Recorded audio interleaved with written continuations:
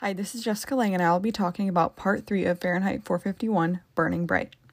In this last section of the novel, it opens with Montag questioning who called him in, and Beatty said it was Mildred who had last done it, but he had previously ignored Mrs. Phelps and Mrs. Bowles' alarms. Beatty continued to taunt him, and then forced him to set fire to his own home.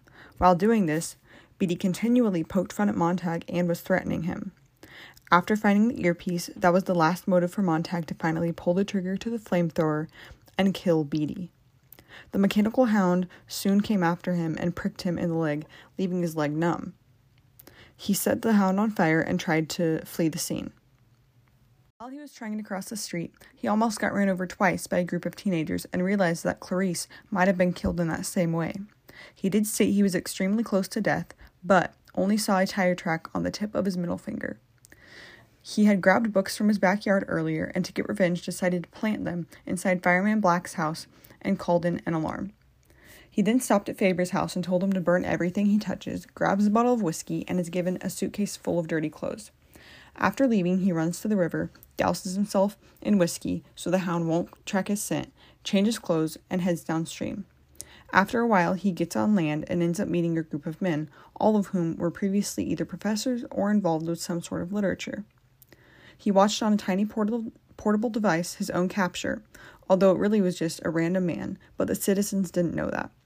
Once the men got to know Montag, they explained how they each have a special way of reading books but not getting caught by the government.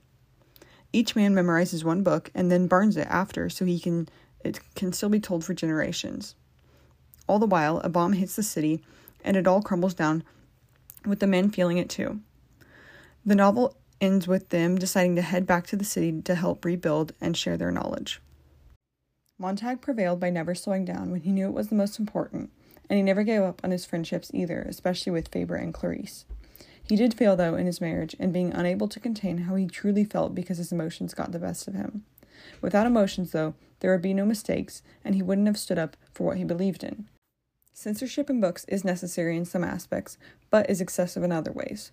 I think banning books, no matter what the content is, should not be allowed because people have a right to free speech, and that is what literature is for. I think if people collectively as a whole decide something is not rational with good reason, then there should be some discussion. It is okay for the government to restrict certain things, but taken with thorough thought process and over an issue that is important. The restriction of these things can be good, though, because it is what makes up laws and doesn't just allow anything to occur at any time. There are benefits to questioning social order, like giving your point of view, letting others see a different side, and standing up for what you believe in. The consequences are shown in Montag's case as well because the government went after him and tried to kill him. Or you can be fined and jailed in modern times for being too outspoken or not doing so peacefully.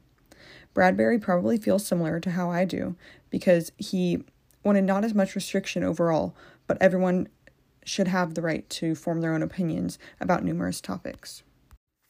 Overall, Fahrenheit 451 had such a deep meaning behind it. On the surface, it described censorship, but it also detailed the importance of being present and everyone individually formulating their own thoughts.